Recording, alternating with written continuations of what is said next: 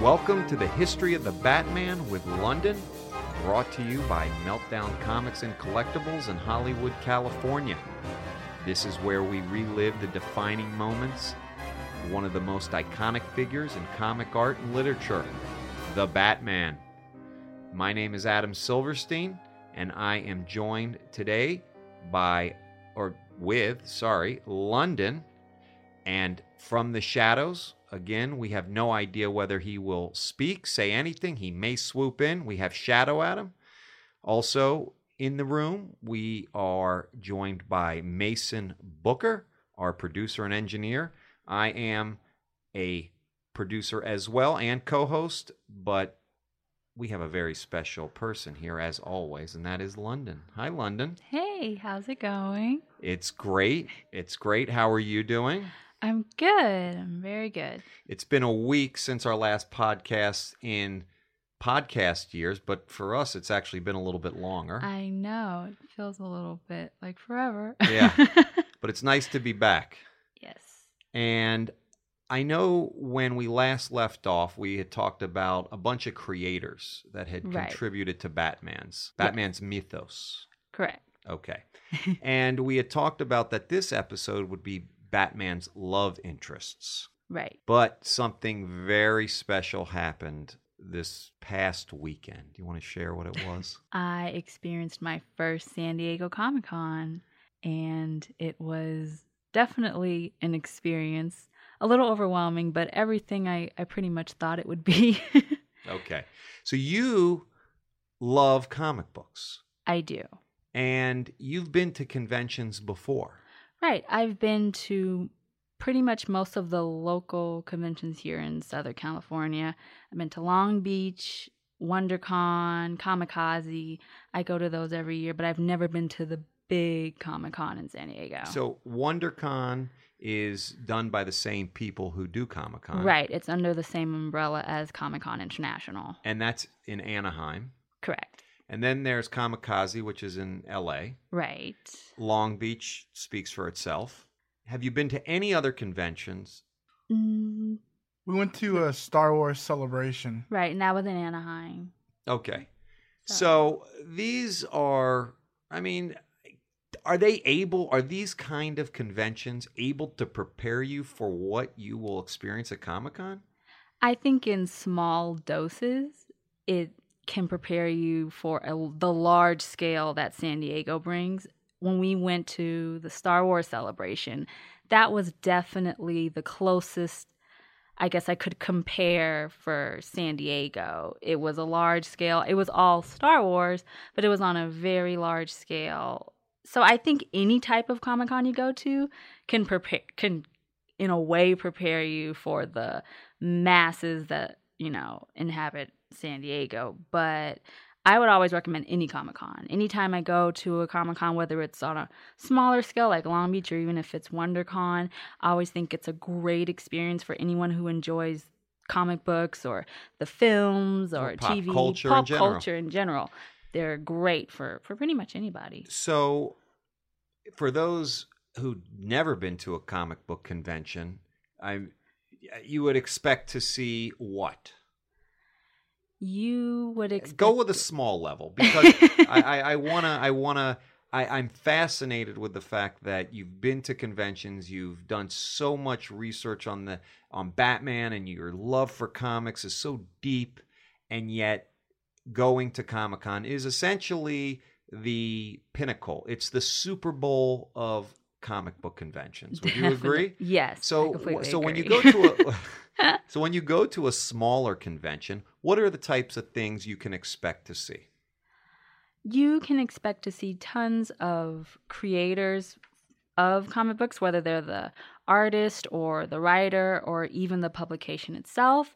And you can see different vendors of companies, whether they're clothing stores or comic book stores or pretty much any type of vendor. There's tons of booths that have different creators and vendors, and then just the people walking around themselves half of them might be dressed up as either Batman or Superman or any type of fictional character or someone in pop culture. And then you just have fans like myself who just walk around and pretty much you're in.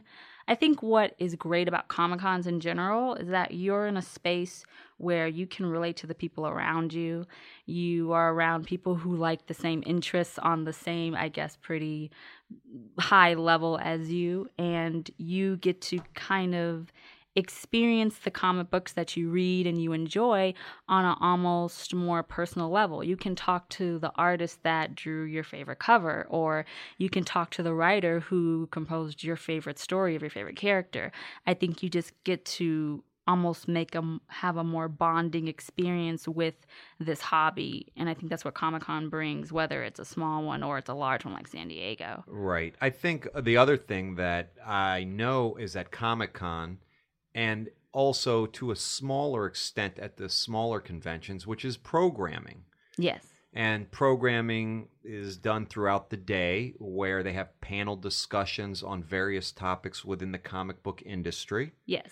And Comic-Con specifically has a lot of programming where they just drop jewels left and right. Definitely. San Diego lasts Thursday to Sunday, 4 days, and all throughout all 4 days, there's different panels and programming, and they have a complete schedule where if you even go all 4 days, you don't feel like you're in a repetitive space.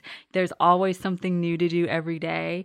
There's always something to see. And usually San Diego is the place where, movie trailers are released and announcements for comic books and new collectibles and toys and just kind of everything that's coming up in the future in the industry is showcased at San Diego. And I think that's a really big reason why people love to go, because they want to be the first to see and hear these announcements. Right.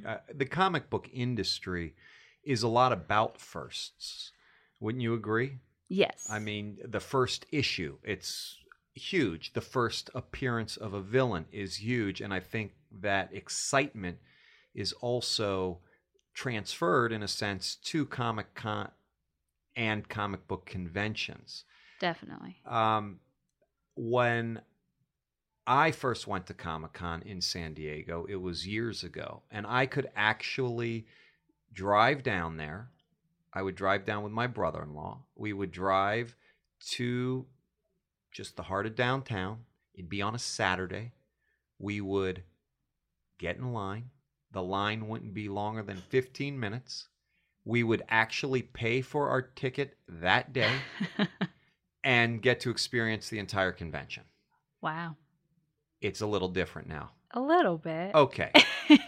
So tell me what this monster of a convention is and what your impressions were of it, being that this was your first time actually going. Well, first I went straight to the exhibition floor where all of the booths were, and it seemed like it spanned from left to right for miles and miles. But I went on the floor, and obviously the first place I went to was the DC Comics, DC Entertainment booth, which holds like a massive section kind of in the center of the whole floor, and everyone was kind of gravitating towards it because of all of the hype for the Batman versus Superman, because they had the suits for Wonder Woman and Superman and Batman. They had the suits for the TV shows like The Flash, and for me, what I noticed the most, I guess, about San Diego is that the media of it is so much heavier than the smaller Comic-Cons I go to, which is a lot of times focused on Artist Alley. They still had an Artist Alley at San Diego. It just was there wasn't as much traffic, which I always kind of find interesting. I took video of the booths that were just dedicated to buying comic books, and there were probably about 3 or 4 people, whereas if you compare to the booth that Warner Brothers Pictures had, there were dozens and dozens of people just surrounded by the center. I think with San Diego, people go not just for comics, but they go for the film and the television and everything else that's part of pop culture. Video that kind games of now. video games, everything that kind of expands from the comic books, because Batman, he started in the comic books, but now people go to San Diego or other larger Comic Cons to look at Batman in film, to look at him in television, to look at him in video games, to look at him in collectibles and action figures and everything that kind of spawns from the actual source of the comic books. And I immensely enjoyed it. I went to all of the different booths. They had it from MTV to, a whole The Walking Dead, like almost maze walkthrough where they had zombies in cages, to the Warner Brothers booth, to Nickelodeon, to just Adult Swim, and all of these different TV and film. And that's what kind of was overwhelming to me, was that all of these major pop culture booths and stands were right next to each other. So it felt like the traffic just going from one booth to another, even if just a few feet away, people were just crowding you. And I think that's why I felt more overwhelmed, not because I didn't think I could experience it all and go to different booths and look at all of the new merchandise and, the exclusives that they offer, which San Diego is another thing that San Diego is really big for, is having special exclusives. Even the artists, they'll have a special print that you can't get anywhere else. They'll have variant covers to comic books that you can't get anywhere else. And that's another perk, especially if you go and you're planning on, spending money, I guess, and getting all of the special things that you can't get outside of San Diego. But my just in general observation was just the media, besides comic books, overruled the actual comics. And for me, I love going to Comic Cons, talking to the different artists and writers that do the comics that I read and the comics that I love. And that almost felt like it was kind of on a much, much smaller scale compared to everything else. But it's just tons of people who are admiring all of just everything. It's just, there are people everywhere, and it's not even that area that's part of the panels that people stand in hours and hours lines for, and it just feels like a whole, almost, it's in San Diego, it's in downtown San Diego. That little city is just transformed into this geeky pop culture, metropolis just within that area. And it's kind of, like I said, everyone can be comfortable with dressing up or, having all their comics or buying all of these toys and merchandise. You're around all of these people who enjoy the same things you do. And it's interesting to see, even when you go outside of the convention center and you're going to go eat, and it's kind of in the gas lamp district or downtown, and you'll see a Superman walking down the street and you don't really think anything of it. It's just kind of pop culture and comic book culture and that whole industry are just in this, feels like, in this one place. And it's comfortable and it feels familiar in a good way. It's just on a huge scale that can be a little overwhelming. That's, I think, a very good synopsis. One of the things that I think I take away from what you just said is that if you really want to talk to creators and you really want to get some more one-to-one information, it is probably better to actually hit a small comic book convention. Yes. Because you're not going to be rushed. You're not going to feel, it's not going to feel forced. There's not going to be these huge crowds. Because on the floor in the exhibit hall at Comic-Con, it is shoulder to shoulder. Definitely. And I don't think you get the full experience. Now, I mean, you can meet people, you can talk to them, right, but it seems that it's more of a, hey, I'm, Adam Silverstein. I'd love to chat with you maybe in the weeks to follow. Right. You kind of set things up. It is a place where you go to see things and you go to be seen. Right. But if you really want to get down to the nitty gritty, you probably want to go to a smaller convention. Right. And what I've experienced, I'm not a visual artist myself, but what I see that a lot of artists will bring their portfolios and they'll go to Artist Alley and they'll talk to different creators and want them to look at their art and get commentary, tips, anything to kind of, and the thing is with that, you can't do that at San Diego. It seems like you said, it's rushed. It's very just a hi, how you doing? I like your work. I like talk to you soon. Right. 5-minute max, and then you have to keep going. You got to move on. Right. And plus, they have to move on because they're trying to sell stuff as well. Because there are about 3 or 4 people behind you waiting to see the same creator. Right. And but you know, Comic-Con in San Diego, give it its credit, it gathers everyone there. So while the smaller conventions may not have the level of talent consistently throughout, right, they might have a few good creators come. Comic-Con is just stacked. Yes. I mean, I was walking through the hall. I saw Jim Lee. I saw Rob Liefeld. You know, I saw Stan Sakai, Jeff Darrow, just the great artists, Mike Mignola. They're just all over. Right. You look left, look right, and there's a big comic book contributor some way, somehow. So I agree. I do think it's a little flashy. I think everyone needs to go, though. Yes. And I think you should probably go if you're in the industry or you want exclusive stuff that you can't get anywhere else. Right. And if you just are a fan of this industry, it's just a fun experience to have because, like I said, you're among people who enjoy the same things that you do. And if you enjoy comics or just this genre, it's pretty much epitomizes what you would want to experience within it. And like you said, you get to see all of these creators that everyone admires and loves their work, and just being able to see them and stand next to them, be across from them, that's a big deal by itself. And even get them to sign something. Exactly. So it is very cool to have gone. So you had a good experience. I did. I went for 2 days. I didn't go all 4 days, but I went for 2 days, and it was a good experience. And would you go back?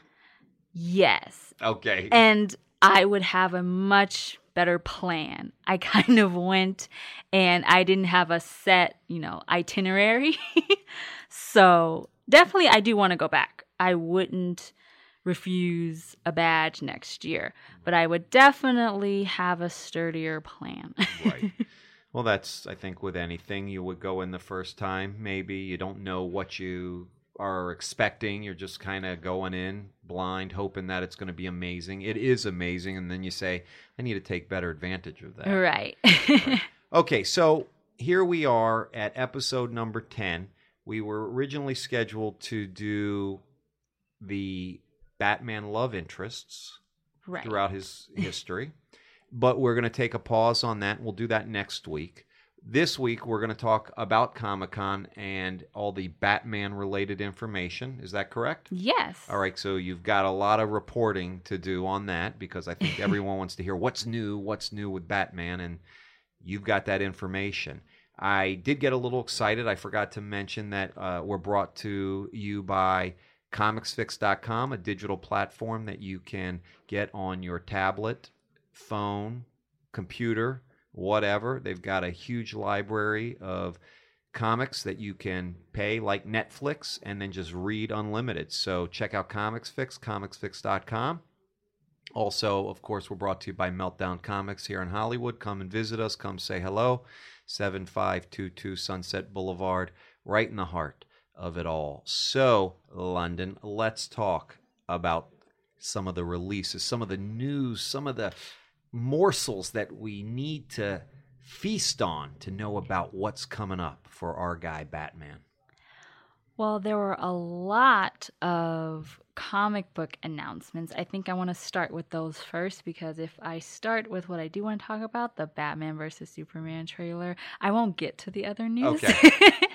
So I think we should start with comics, which actually was a very good weekend for announcements. Like you said, San Diego brings to you the announcements and the firsts and telling you what's coming up next for your favorite comics and characters, and definitely was a really good weekend for Batman.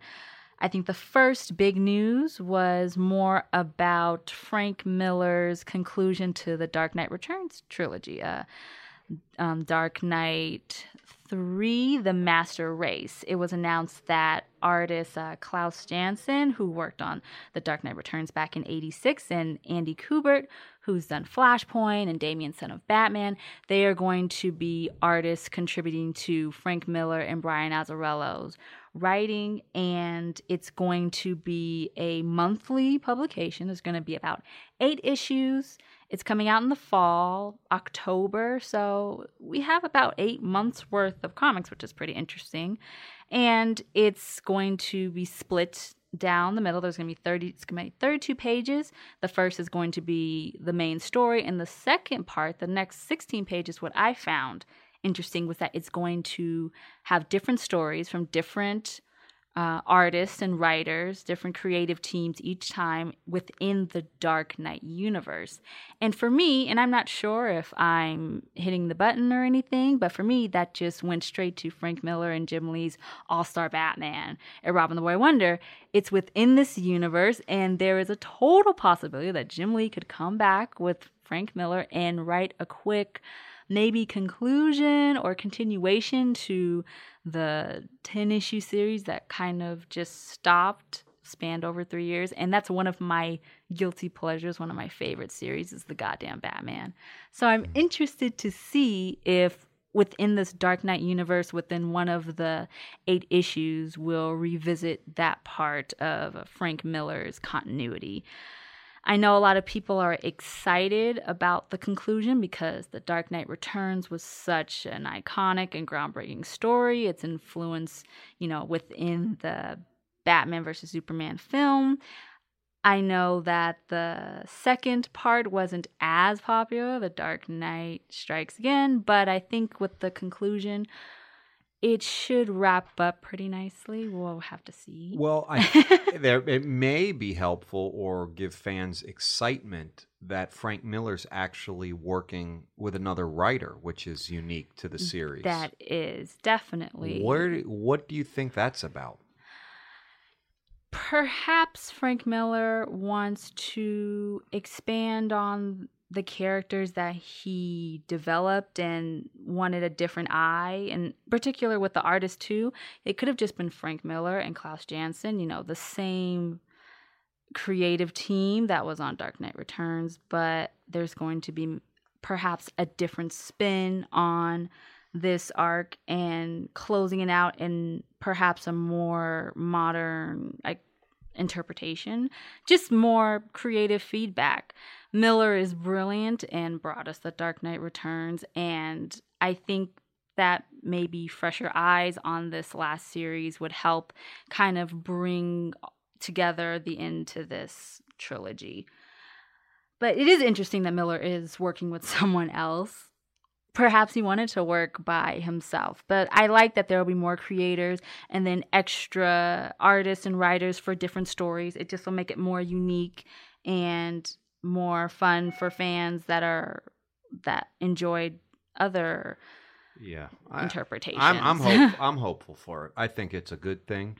I think it's a fresh take. I think you've got 2 super writers that are coming together, and I don't think, I'm hopeful that they won't let each other down and that they will spark something amongst each other that will really hit home and bring fans what they want. Right. And Andy Kubert, quoting from the panel that announced about the conclusion, he said that he was very happy to be able to work on such an iconic series with such iconic creators. And when the creative team is excited to actually do the comic book, I believe that that's a sign that the book itself will be really good. There's a lot of passion and excitement behind it. I think they'll bring all of their energy and all of their creative juices towards it, and I think it will be a good conclusion. Whether or not we know what to expect, I think it'll still be a good piece of work wrapping up this series. Well, I'm excited for it. I think I'll put it on my pull list here at Meltdown Comics and read all 8 months worth, and then we can talk about it. Definitely. All right. What's the other comic book news that you've got? Well, it was announced that this year, 2015, marks Robin, Dick Grayson's 75th anniversary, and so writer Scott Snyder and James Tynion IV are bringing, I suppose it would be a sequel towards the New 52 book Batman Eternal, which was a 52-issue series, and it's going to be called Batman and Robin Eternal.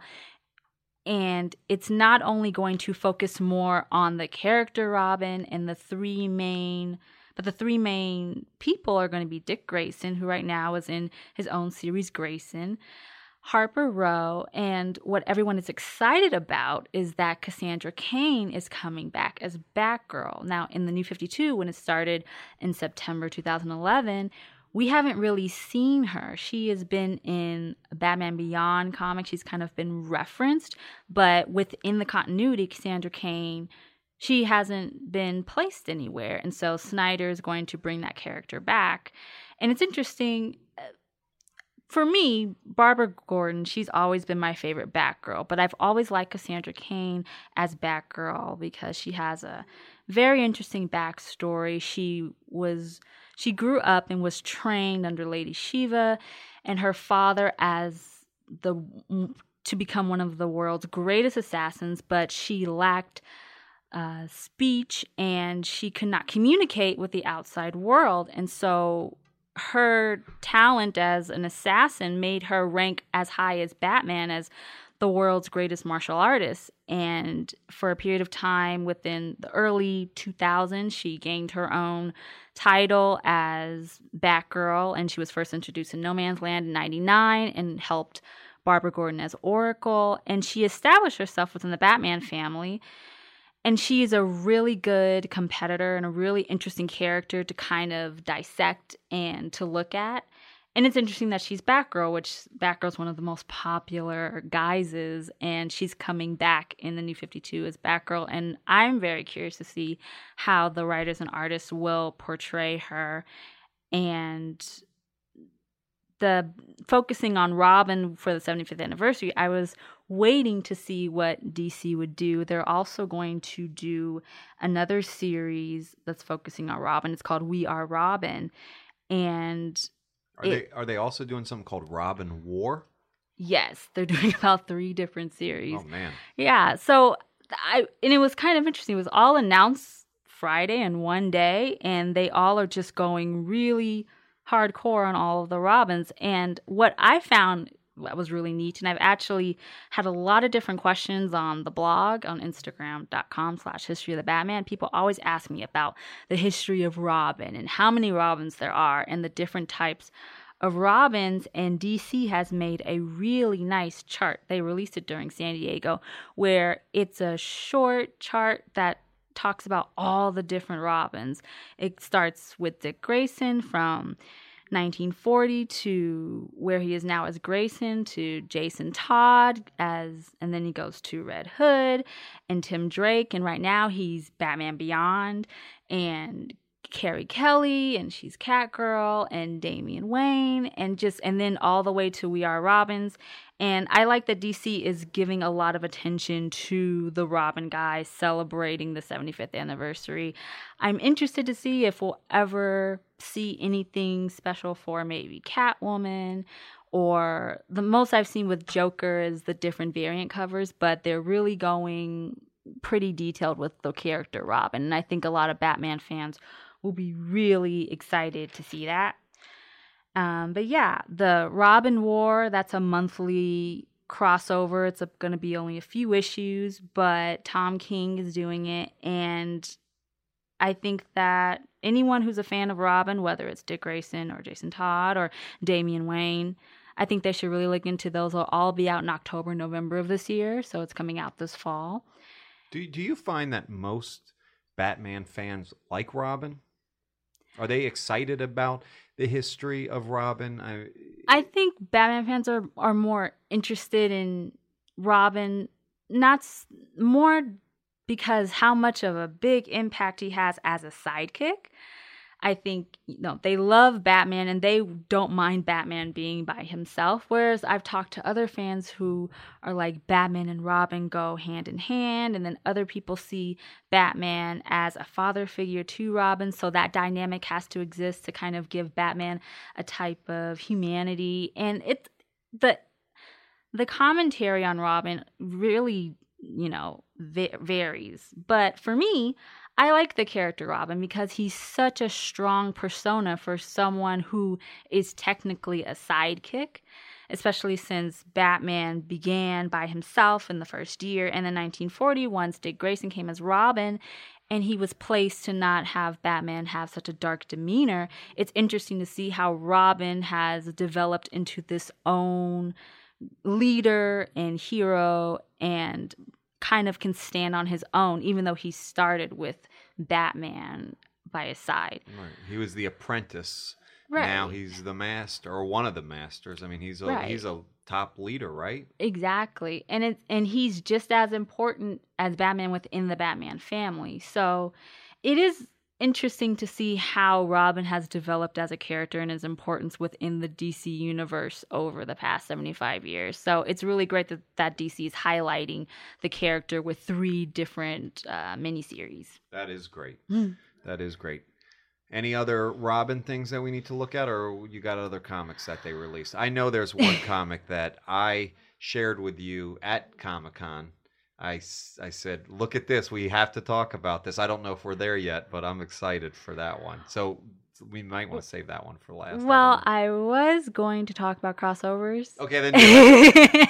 So that actually is... Yeah, there's... Well, and real quick, yes. before you go there, you are actually focusing on crossovers on your Instagram page. Yes, this week the session is called Batman Crossovers: A History, and I started from Batman's first crossover in 1981 and DC Special Series number 27, where he fights the Incredible Hulk. And yes, it's within continuity, and they do fight, even though people may not think Batman has a chance, but I'm just going through the years. And when you say, and I'm sorry, when you say crossover also, you're not talking about crossovers within the DC universe, which would be Superman and Batman, or or Batman and Wonder Woman, or Batman and Flash. You're talking about crossovers where you're involving Batman with other publishers' property. Is that correct? Exactly. They're intercompany crossovers. Okay. Yes. So the focus would be Batman, which is DC Comics, with a character from another publication like Marvel. This week today, we talked about DC versus Marvel, which was in 96, where they did a whole 12-issue series where different characters went up against each other, like Batman versus Captain America. And then they had the crossover series where Batman and Wolverine come together, and they're the character Dark Claw. And even though those series were short-lived, it's interesting. Within the 90s, there were so many different intercompany crossovers. We talked about Batman versus Predator, and Batman and Judge Dredd, and Batman and Punisher, and Batman and Spawn. Batman and Spawn. And then tomorrow we're going to continue, might talk about it today, but tomorrow we'll continue with Batman and Spider-Man, and Batman and Captain America, and Batman and Daredevil, which is your favorite. Yeah. I have seen some great posters of that, where you have Daredevil hunched over a gargoyle, and it's just dark, and his radar's coming out, and then right next to him is Batman hunched over. It's just awesome. That's what's another thing that's great, is the art itself is spectacular, because you always think, oh, I wish this character and this character would be together, but they're different companies, and then they come together and produce something incredible. One of my favorite crossovers is Batman and Captain America, because they're both my favorite DC and Marvel character. And it's just interesting to see Batman kind of out of his element, even though in some he's in Gotham City and the characters come to him, but he still has to tackle this different, these different figures, and yet still be Batman. He's still very territorial. He's still the same Dark Knight that we know. And it kind of was interesting how after about maybe mid-2000s, the crossovers kind of died down. There were a few that kind of trickled, but you didn't really see crossovers anymore. But they announced 2 actually this during Comic-Con, and I was really surprised and really excited. And the first one that I think made me do the crossover sessions this week was the announcements of DC Comics and IDW Publishing bringing Batman and Teenage Mutant Ninja Turtles, which is so rad. I'm so excited. It's just a limited series. There's going to be 6 issues, but it's just so interesting. I never thought that they would put those two together, and they're both two of my childhood favorite characters and teams. And I don't know who said we should do that, but I want to thank them so much. There you go. So excited. Well, I think there's a lot of anticipation around that one because of the nature of how big the properties are. Exactly. And for me, I have to say that I do talk a lot about Daredevil, but I was there in 1984 buying the original Ninja Turtle comic books, black and white. Nice. And it is probably those first 15 issues of that series is probably one of my favorite little groupings of comic books. I love it. And so I want to see those rough and rugged turtles with Batman. I'm going to accept it either way, but I want the rough and rugged turtles. Definitely. So that's my hope, but I can't wait to see it anyway and see how they do this. Right. And it's weird. I never even thought, those two should be together. But in looking at the art, the covers, issue 1 and 2, they fit so well. And some people say, this doesn't match at all. Why would they be in Gotham City? And of course, there's a whole storyline. They're sent in a different dimension, and pretty much I love how in the synopsis, Batman has to help them find their way home and to beat the enemy. And I love how Batman has to help and to help them solve their dilemma. Their dilemma. He is the detective. Exactly. Oh, can't wait for that. What's the other crossover you got? Oh, it's another one that I love because first of all, I love the Batman 66 comic book series. If you have watched the Adam West Burt Ward 1966 live action television show, you need to read the Batman 66. It is a great kind of just addition to what that show represented in pop culture and how it brought Batman to mainstream. And it's all within this comic book series. It's one of my favorites. And they're going to have another Batman 66 crossover. The first was Batman 66 and Green Hornet, which I thoroughly enjoyed.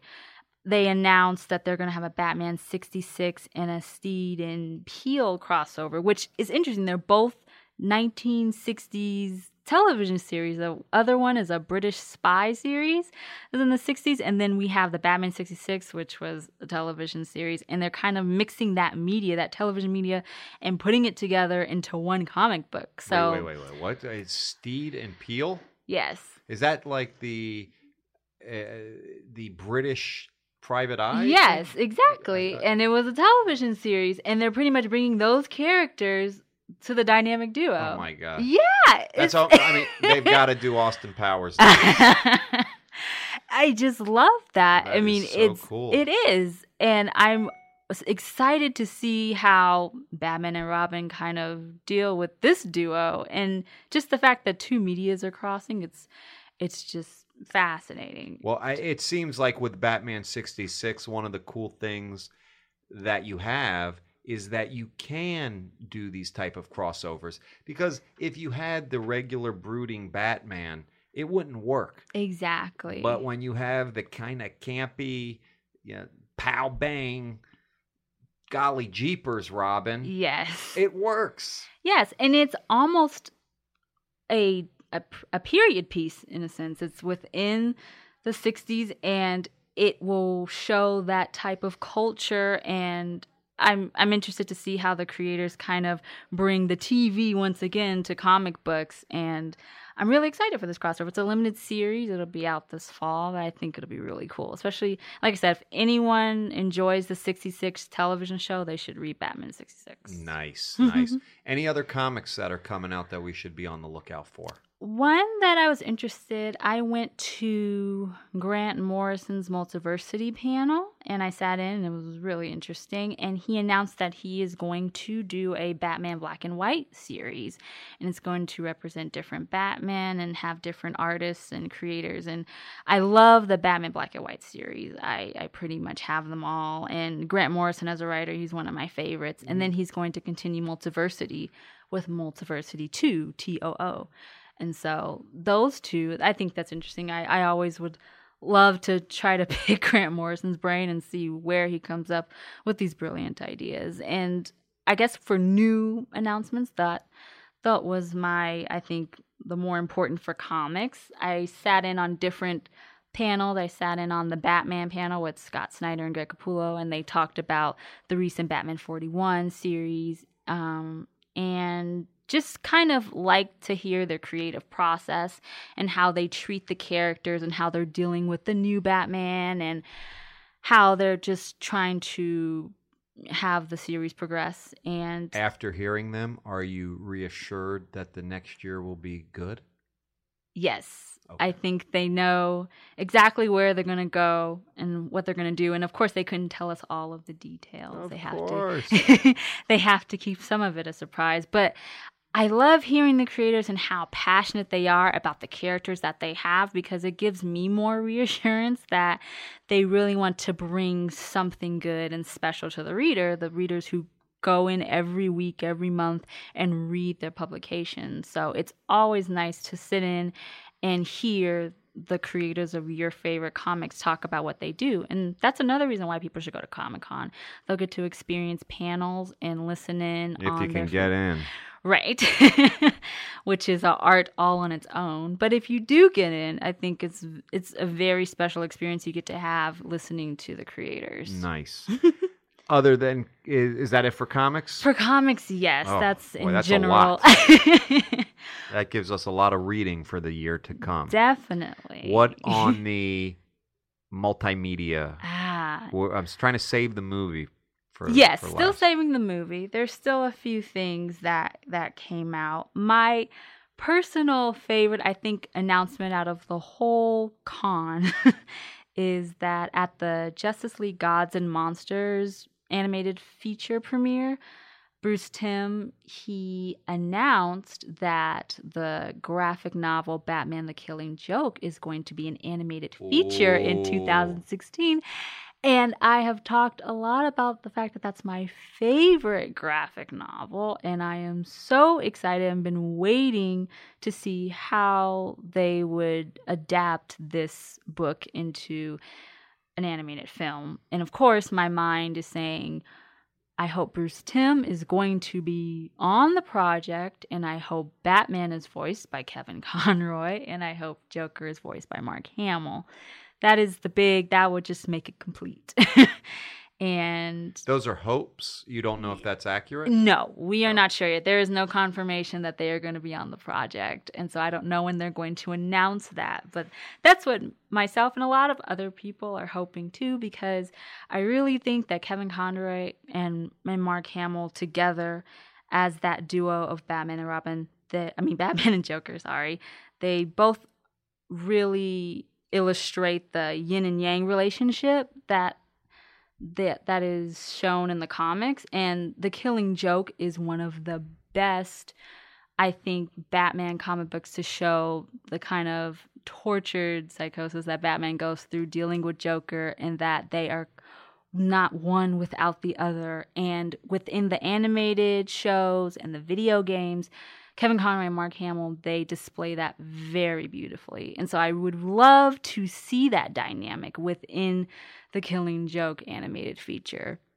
So that, for me personally, was my favorite announcement during Comic-Con, because my book is coming to life, and I'm very excited for it. When did they say that might come out? They just said 2016. Ooh, so I don't know so when vague. in 2000. I know it could be the end of 2016, and I have to wait forever. But I'm very excited to hear those developments and see the first trailer and all that. I'm very excited. That'll be awesome. What else you got? And then I saw a couple of animated movies that debuted at the con, and they were both both kid friendly. They're both for all ages. The first was Lego DC Comics Superheroes Justice League Attack of the Legion of Doom. And it's all Legos, but I love Legos. I am a personal fan of Legos. I love building them. I love the Lego movie. I love all of the media. So that was definitely one of my favorite booths at the con because it was huge and it was great. And anybody can watch the film. It's for all ages. If you have little brothers or if you have kids, it's a great movie. And it, kind of shows little sneak peeks and different things that you kind of can grasp from the comics. They make jokes about the New 52 and they just kind of give something for the comic book fan that's a little older and then, they're not kids, but you still can see all of the comic book references within the movie. And I also saw Batman Unlimited Monster Mayhem, which was good. It had Troy Baker, who was also in the other movie. Troy Baker was Joker, and in the Lego movie, he was Batman. And in that Batman Unlimited series, which was spawned from the toy collection, actually, the movies, which I always thought was cool, that the toys kind of inspired the films. So, of course, it's it's oriented towards kids because they're going to buy the toys.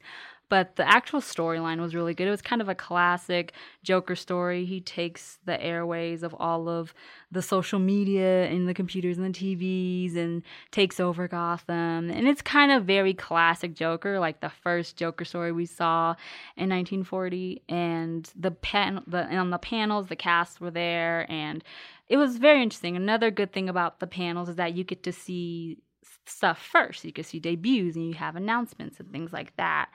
And they also announced different animated films and kind of little shorts for TV. Like, I love Adult Swim's Robot Chicken. That's one of my favorite shows. And they're having the Robot Chicken DC Special number 3 come out. And there'll be Batman there. Yes, that's what's great is that Superman and Batman, they pretty much are fighting throughout the whole thing. And they mess up the DC multiverse and they bring in different Superman and Batman from different universes. And it's all, a very silly homage to the Justice League and the DC characters. But it's all fun. And what's great is that the other Batman that's coming is the Adam West Batman and he's voicing him. Oh. So I'm excited to see that.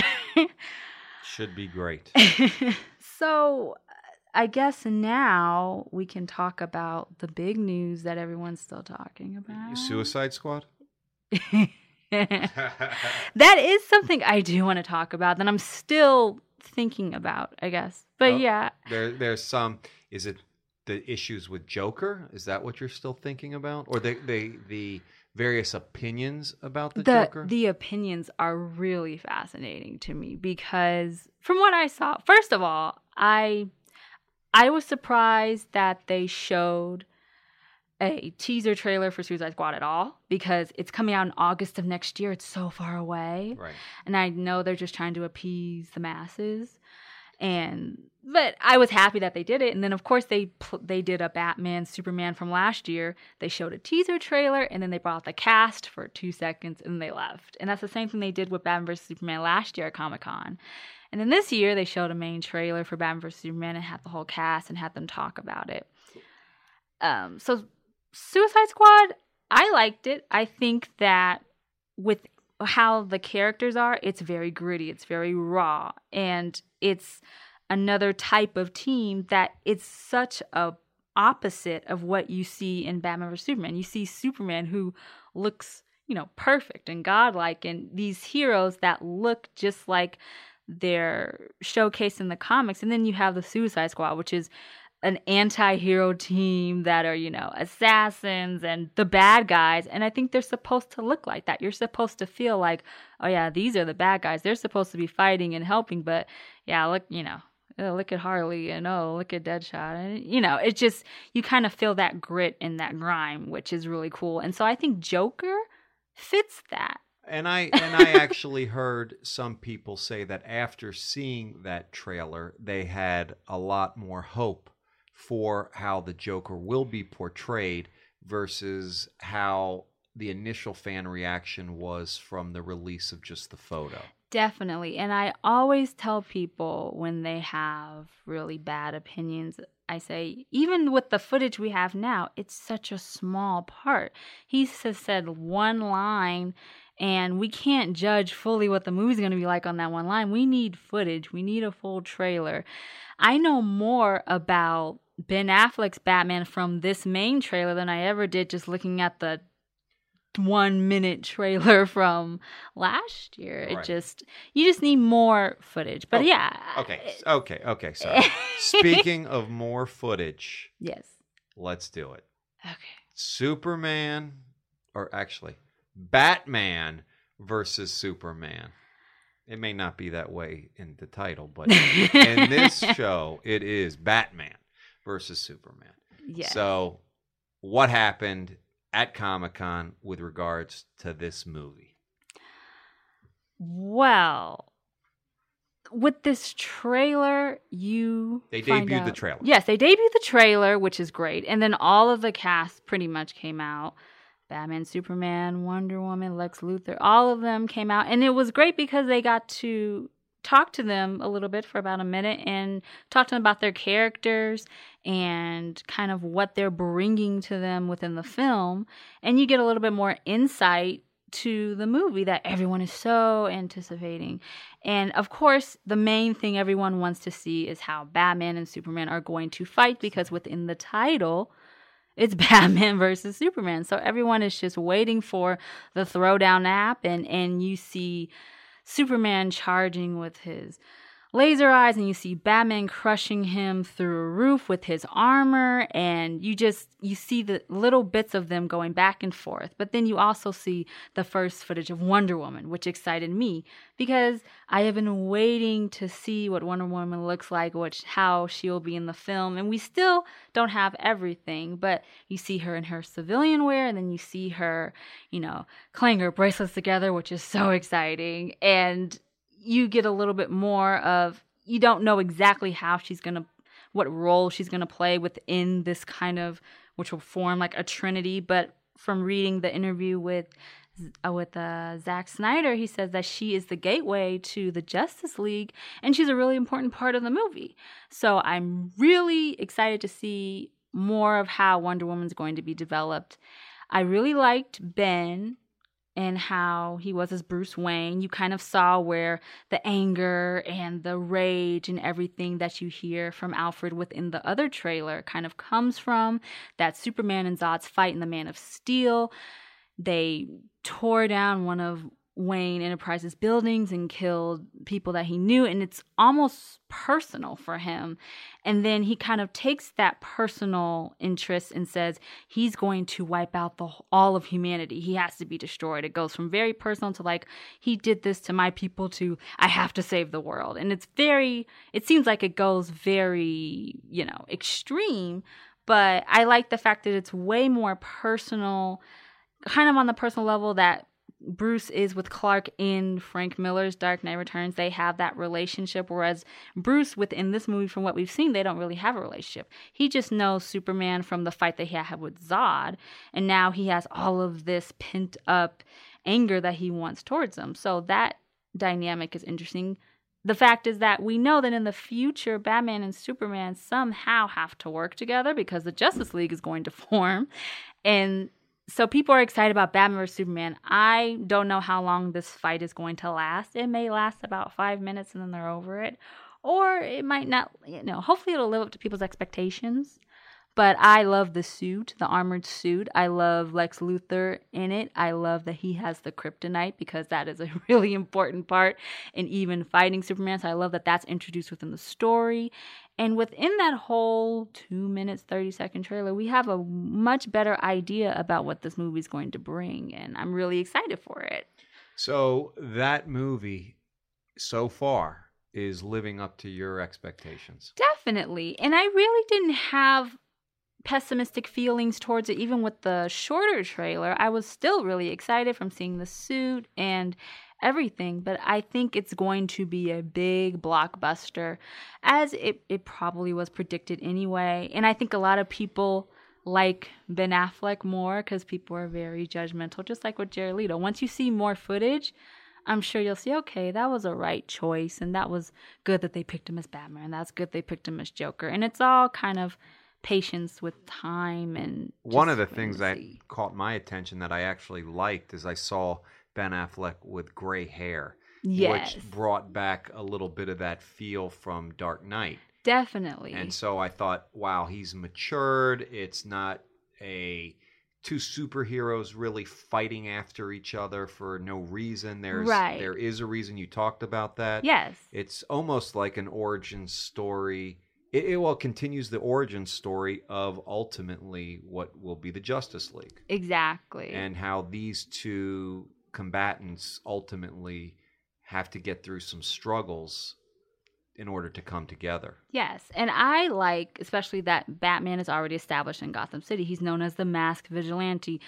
Ben Affleck is seen as seasoned and kind of, from what Zack Snyder says, wearied. And he's done this for years, and we don't know whether or not he was retired and he comes back, or we're not really sure on the backstory. But the fact that he is Batman, and then even Superman knows that he's this vigilante from Gotham, it's already establishing that these two heroes have been here and that their clash is going to be epic. And I'm really excited to see how the fight will turn out. That sounds great. And actually, if I'm not mistaken, the response to Ben Affleck, at least within the studio, has been positive enough that they have said that he will be starring in a solo Bat film. Yes. Where he's directing and writing. Yes, that was the other big announcement, that Jeff Johns is going to be writing with Ben Affleck on the first solo Batman film, and Ben Affleck's going to star in it and direct it. So Ben Affleck, he's won Oscars, and he isn't the same actor as he was in Daredevil over 10 years ago, and I think people still try to make that connection, but it's been a decade, and he's matured, and I'm don't sure think, he's learned from his mistakes. Yes, and I'm sure the studio would not put in the hands of the whole film in his hands if they really didn't think he couldn't deliver.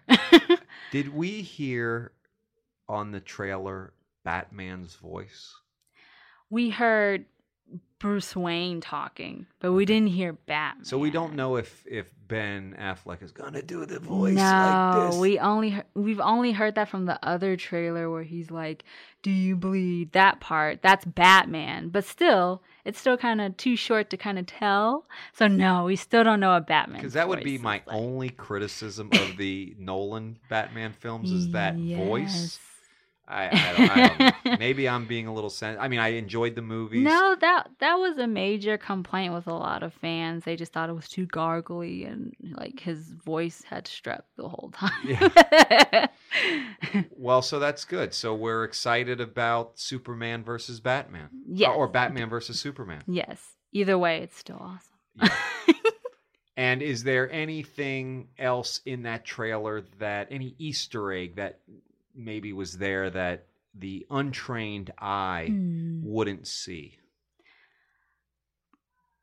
Let's see. For me, it wasn't as hidden, but I just liked the fact that even Lex has hair. And okay. I think a lot of people ask, why does he have hair? And then I think they're going to go through that backstory that they do in comics, because usually you see Lex is bald, or even in the films it starts with Lex is bald, but the fact that he has his red hair, that's kind of cool that they actually kept that in, and probably within the film he'll lose it. So yeah. I think that's interesting for people who don't know the backstory about it. I think that's something for them. That's a good Easter egg.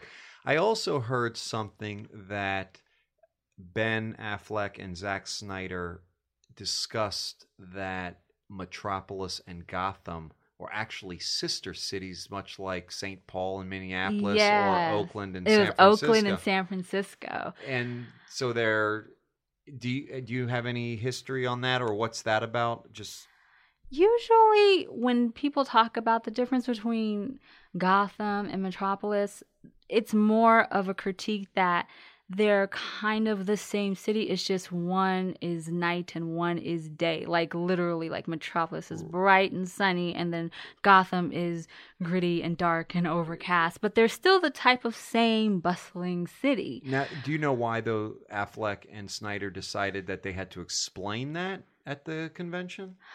I think probably Ben talked about him being in, because it's from what the footage showed, it seems like Ben was there when the Superman and Zod fight happened, which means Ben was in Metropolis. So maybe just the fact that he was there, the distance between, something to that nature, just explaining why he was there and not in Gotham. And that if they're sister cities and they're close, and maybe he had business there, it would show a type of connection to Ben and to Metropolis. Makes sense. Makes sense. You might have the grimy Gotham and, like you said, the shiny Metropolis. Right. Yet they're just across the bay. They're just right there. And I would rather go to San Francisco than Oakland. There you go. Okay, well, there it is. So you are, and aren't you a Superman fan? I am. Okay, you've just been exposed. All right. Well, London, is there any other quick announcements or quick drops that you have, or are we pretty much hit Comic-Con 2015? I think for Batman fans, those are the big announcements that you need to know. For pretty much any superhero or any genre, you heard some big news. But those were the big ones that everyone's still talking about, especially the movie trailers. They're still going at it pretty much, whether they like it or they don't like it. But yeah, if you can go to San Diego Comic-Con or any Comic-Con on any scale, I definitely recommend it. It's something that any comic book fan should experience at some point. Sounds great. Well, listen, London, if our listeners have any questions or things they want to ask you about and what you experienced and get into it a little bit deeper, how can you be reached? I can easily be reached at historyofthebatman@gmail.com. I've actually received a lot of emails and fan mail, which I'm so appreciative of, and I'm so happy people are listening, and I will answer more questions on in future shows, and I will respond to anyone's emails if they gave me emails, definitely. But yes, contact me at historyofthebatman@gmail.com, or you can direct message me on Instagram.com/historyofthebatman. Yeah, I would also like to thank the fans who've been listening, because we actually reached number 30 in the iTunes Top 100. Which is incredible. I'm so happy, and I'm so appreciative of people who listen. And we've also had, over the course of the 9 episodes, including all of them, we've had over 50,000 downloads just tracked by Libsyn, which is not iTunes. It doesn't even include iTunes. Right. It's incredible, the support that's been given so far, and I can't wait to continue. Yeah, it's great. I would also personally like to extend a thank you and shout outs to all the fans. It's been just a pleasure doing this, and we really thank you, and glad that you're getting as much enjoyment out of this as we are. So again, thank you for that. Yes, thank you guys so much. All right, well, this was the History of the Batman with London, episode 10, Comic-Con 2015 recap, brought to you by ComicsFix.com, the digital comic book subscription service. I think I said that right, subscription service, where you pay a monthly fee and you get to read unlimited comic books. You could read it on your tablet, on your phone, on your computer. It's really a great site, so check it out, download it, get it going, read comics. They're good for you. Also like to thank Meltdown Comics on Sunset Boulevard in Hollywood, California. Thanks for hosting. Much appreciated. Can't wait to see you all next week, or be with you next week, where we talk about Batman's love interests. Stay tuned and see you later.